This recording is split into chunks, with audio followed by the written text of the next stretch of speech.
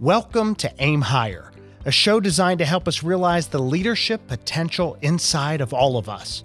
I'm Skip Pritchard, CEO, author, blogger, student of success, and your host. On the last episode of Aim Higher, we talked about how to be an approachable leader, an incredibly important topic. Today, we're going to segue into part 2 to talk about the leadership importance of approachability. These two things are linked. So last time we talked about the how, and today we are talking about the why. I hope you enjoy our conversation. I remember the big boss, gruff, intimidating. Every meeting with him was fraught with anticipation and worry. People would prepare and prepare and prepare and prepare, not just for the meeting, by the way, which is good preparation, but also preparing for the beating that would inevitably come. Someone would be blasted. It's not whether it would happen, it was who it would happen to. Someone was attacked. Often someone was told how stupid they were, not even in a funny way. Lots of yelling. I didn't work directly for him, so I would always kind of try to steer clear as much as possible. In fact, I got to know him and found him personally okay. And you had to just know how to reach him. But he definitely had a reputation, and that reputation was for being unapproachable. Being approachable, it's a characteristic or trait most leaders don't really think about.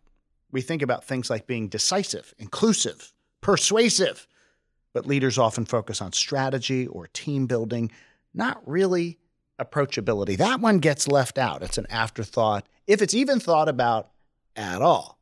But I read a Greenhouse post that cited Gallup's survey of 2.5 million teams, and they showed in this survey and study a correlation between being able to approach a manager with any type of question and engagement at all levels. So literally, employees are more engaged if they can approach the boss. And so today we're talking about the leadership importance of approachability. Really important topic. And we have a great panel. Lisa Beatty. Lisa, welcome. She is leadership development expert, right? Aren't you? Sure. Of course. Say it with confidence. Of course I am. She's like, I'm still thinking about that introduction. And Drew Bordis, who is an operations guru. Yes, I am. See, it's getting more enthusiastic as it goes. And Tammy Spade, who is people, purpose, and place. She's passionate about all of those things and helping people work with purpose in a great place. In a great place. I am. Thank you. So welcome all of you to talk about this great topic of the leadership importance of approachability. Very important topic. So before we get into being approachable, I started off talking about this person that I know. Have you ever worked for someone who was completely unapproachable, or know someone in an organization that was just unapproachable and you had to do something or respond in a different way? Not naming names. We're going to tag them on the podcast. But who do you think of and why? Was there something that, you're just showing some characteristics of not being approachable in a leadership position? I had a former leader that was unapproachable. And when you walked into her office, it literally felt like you were ruining her day by, having to look up and answer a question or help you with a challenge, that you were having. And so I just constantly felt like I was burdening her. And I'm an Enneagram 2, so I really want to be helpful to people. That's what I got back in response. I'm like, I don't feel helpful, and I don't even want to walk into this office. So that was what made her unapproachable to me. A repellent, really. Just sent you away. Yeah. It really is important. Anyone else have experience with somebody unapproachable? I had a boss once, a president of a company that Long time ago. Oh, yes. Many years ago. And he was imposing physically, and his voice was, a couple of decibels louder than the average speaking voice. So you heard him coming, and he kind of stomped when he came into the area. It's like an open office area. Spoke really, really loudly. And I remember thinking, what have I done? Why did I come to this organization? But over time, I developed a great relationship with him. And while he did have those imposing characteristics, he was someone that you could sort of break through with. So I think sometimes, as you said, Skip, you developed a relationship with that person there's probably something else going on there for them. They either think that's how they have to be as a leader, or, there's some other issue. And it's important to try and understand and develop a relationship with that person.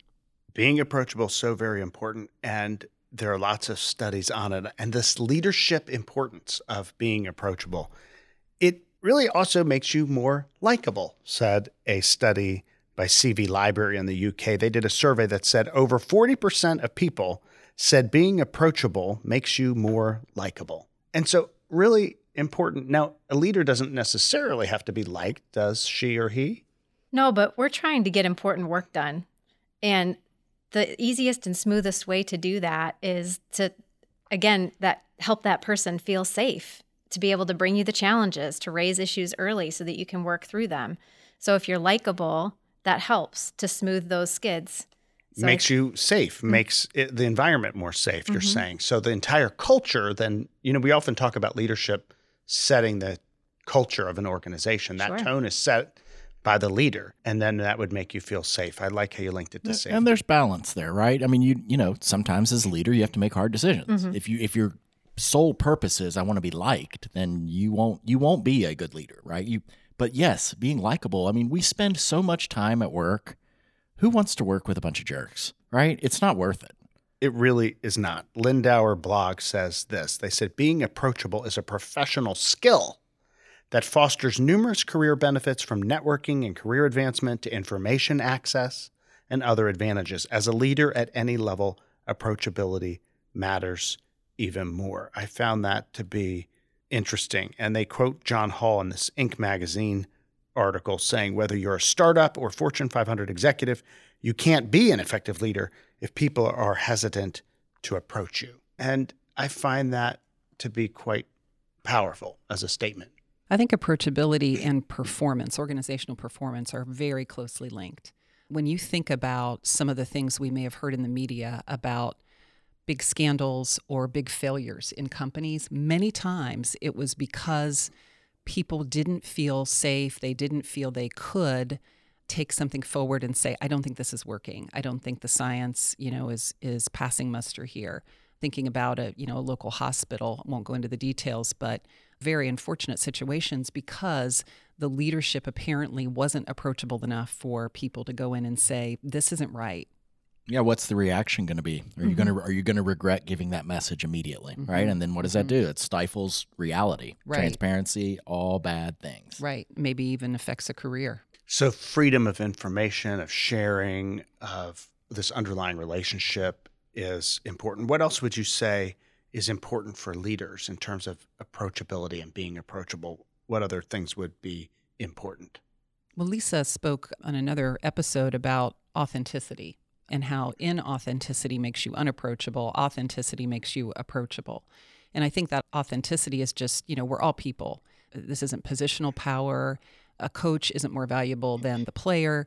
We all just have roles to play. And hopefully we're in roles that maximize the skills that we have, but we're not going to be perfect. We are going to make mistakes. I think admitting mistakes. In fact, I know of a book that was written about mistakes.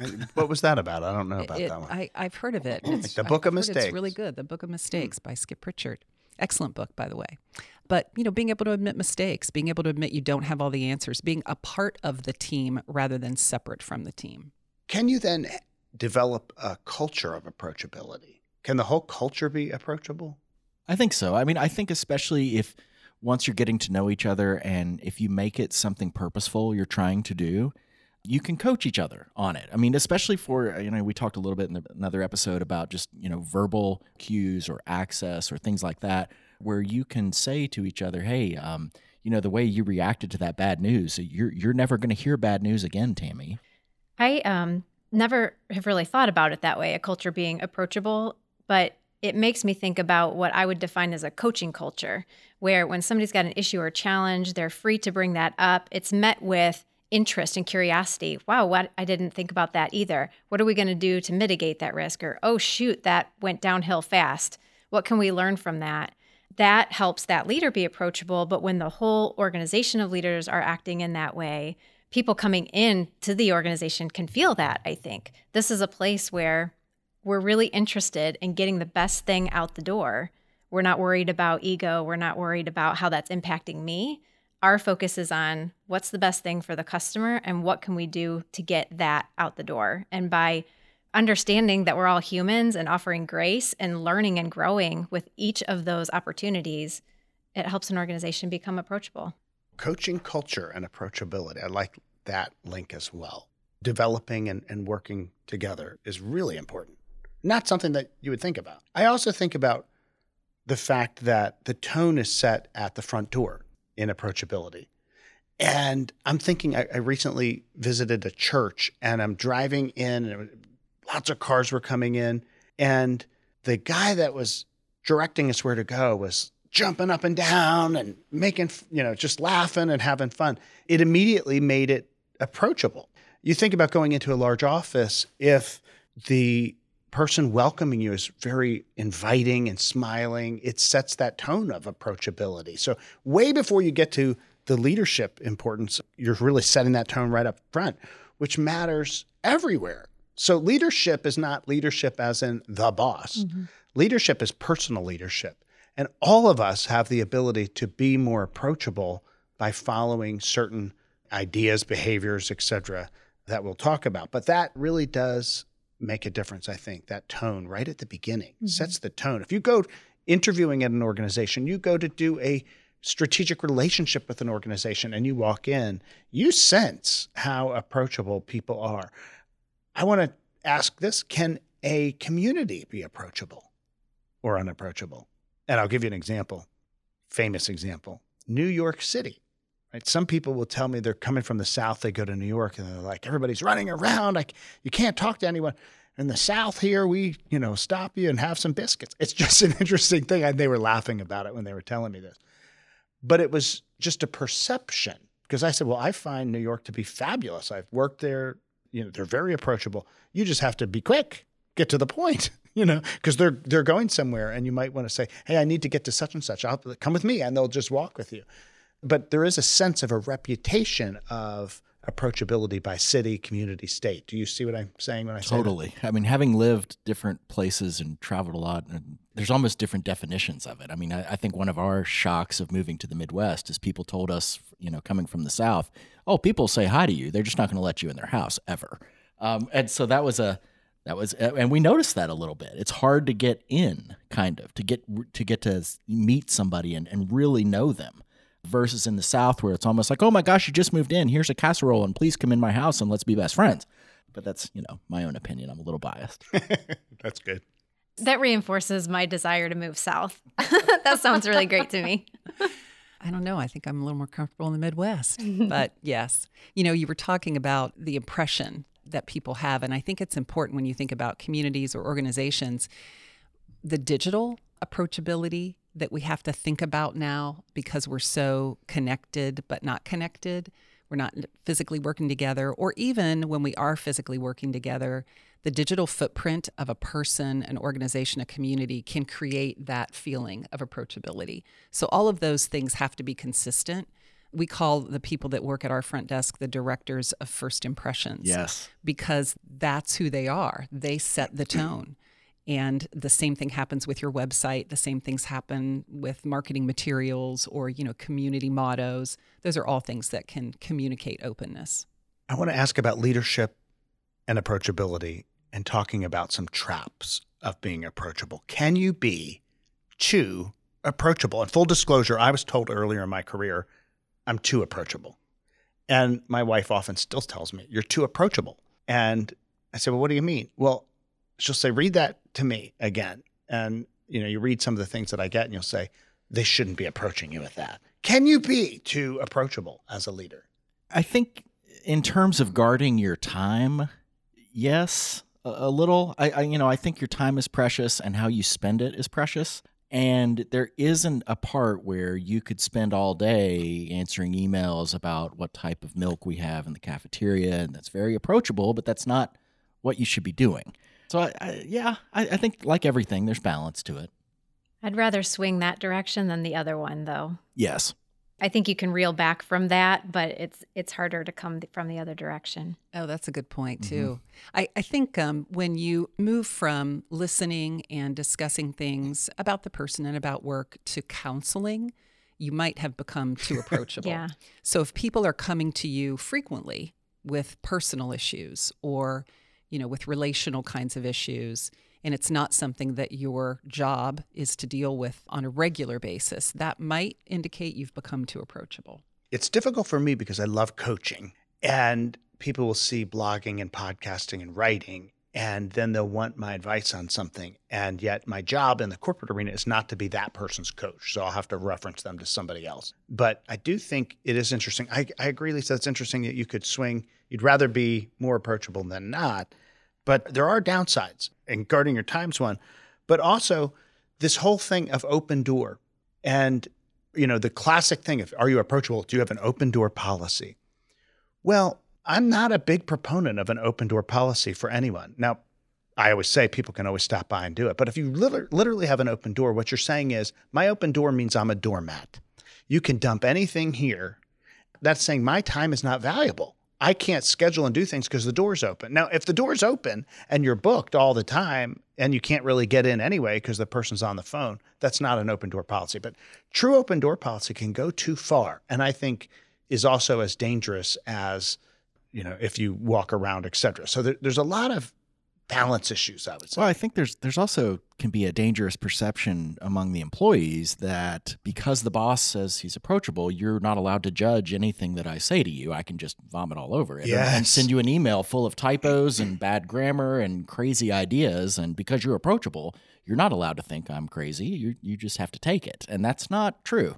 Yeah, really good point, which is being approachable does not give you this veil of protection that allows you, so you want to be safe, but it doesn't allow you to come in and say, let me criticize 3 of my coworkers and they're awful people, et cetera, et cetera. Mm-hmm. You're approachable, but that doesn't mean there's not consequences for the things that you say in that office. You can prove you're an idiot beyond all doubt. Yeah. Beyond all doubt. Sorry, that's the mood I'm in. Yeah, being approachable doesn't mean that you're not going to render decisions, business judgments, and, other kinds of things that you need to do for your role that person may not agree with. So you mentioned judgy earlier, I think, and, that's not a bad thing if it's in the context of the work that you're doing. I would also say chain of command is also important. So you could say, chain of command, you want to make sure that you're doing skip level meetings and all those things, which is absolutely true. But if you're approachable and somebody comes in with something, they can't think that you're not going to tell the boss. Right. Because that would be also bad leadership if I'm not communicating to that person's boss that this person brought this forward, here's why, et cetera. Now, if it was done in an HR setting or it's a legal review or some, whistleblower, I'm not talking about those things. But the average thing that you bring in, hey, I have a great idea and here's what it is. Did you tell your boss? Why? What was the reception, et cetera? You can't think that this is going to exclude the chain of command. And that can be a very naive way to approach it, I think. The other thing that is dangerous, I think, in being too approachable is you don't want to be dismissive, which is unapproachable, but you also don't want to end up exhausted. And that can happen where people are walking in all the time with this open door policy or with you being so approachable, and you end up carrying burdens that are just overwhelming in a way that does not let you do the things that you're best equipped to do. Does that make sense? Yeah, I think leaders have to be a model for good boundaries and healthy boundaries. And when we have those, we're able to communicate them. So sharing those with people. It means something different if I know my leader is only available for an hour a day and that's what my chance to get in there and have a chat with them versus them just cutting them off from communication completely. So a leader can have healthy boundaries and they can communicate those so people understand them. And that gives them permission to do the same thing. So I think that is important to protect the time and be able to carve off some space for self-care. And approachability does not mean no boundaries. No. And that is a key tactic. If you want to be a leader that is approachable and yet doesn't fall into these traps of being dismissive or a trap of making people feel unwelcome or any of the other traps that we talked about and where you end up exhausted and becoming a doormat is important. Well, and I think it depends on what you're working on at the moment, too. Like, if you really are working on something heads down, I need to concentrate, I really don't want to be interrupted, then don't do it sitting in the middle of the atrium. Don't do it with your door open. Or guess what? People are going to think, hey, I can go see how you're doing, talk about the football game. Like, close your door, go home, go somewhere else where you can actually concentrate. And that way, you're not setting yourself up for a bad interaction with somebody. Yeah, I think the points that you all are making, the physical boundaries, and then Lisa, your point about boundaries in general are really, really important. What Skip said resonated with me because I have found myself in that position more than once where I have become exhausted because someone said, I need to talk to you. And I said, okay, it was hard to say no. It's important to remember that you've got to do the self-care. You've got to set aside time. There may be times when you're not very approachable because you are heads down. You're working on a big project. There's a deliverable. You've got the door shut virtually or otherwise, and you're not going to be very approachable. Approachable doesn't equate to yes every time. I love that as a quote. Approachable does not equate to yes every time. It also has shifted in a pandemic and in a virtual world because people will send you emails or texts or messages or, send it on Twitter, wherever they send it. And if you don't respond immediately, they have certain perceptions of your responsiveness or approachability as well. But there has also been a shift. Have you seen that happening in the last several months? Oh my gosh. I'm sometimes sitting at my home desk, which is either the kitchen table or a desk, and Teams is coming in with messages, text is coming in with messages, email is coming in, and there's other stuff coming in over the phone. I feel like it's more volume than it is when you're physically working together. No question it is. Yeah. So that's been something I honestly have struggled a little bit with. How am I managing all that and, feeling like I want to be responsive right away, but I'm in a meeting. And the other thing I think in terms of approachability is that connection and being present with people. It's easy to think you can not do that when you're on a Teams call or a Zoom call because you can, put your phone down and text someone back or do something. And sometimes that's okay, but you want to be careful about how much you do that because then that ends up making you look like you're not with them and you're not approachable. You telling me to stop doing that to you in our Teams meetings? Well, we're missing the visual cue. I can't see that your door is closed. Mm-hmm. I can't see that your head's down really concentrating on something or talking to 10 other people. I can just fire away with a Teams instant messenger. Hey, Tammy, here's what's on my mind. Mm-hmm. That the visual cues help sometimes. Really does. Well, approachable leaders spend their time building bridges, and unapproachable leaders spend their time widening gulfs. And our goal is to build bridges because building the bridge is the key for you in your career and for your organization to aim higher. Thanks for listening.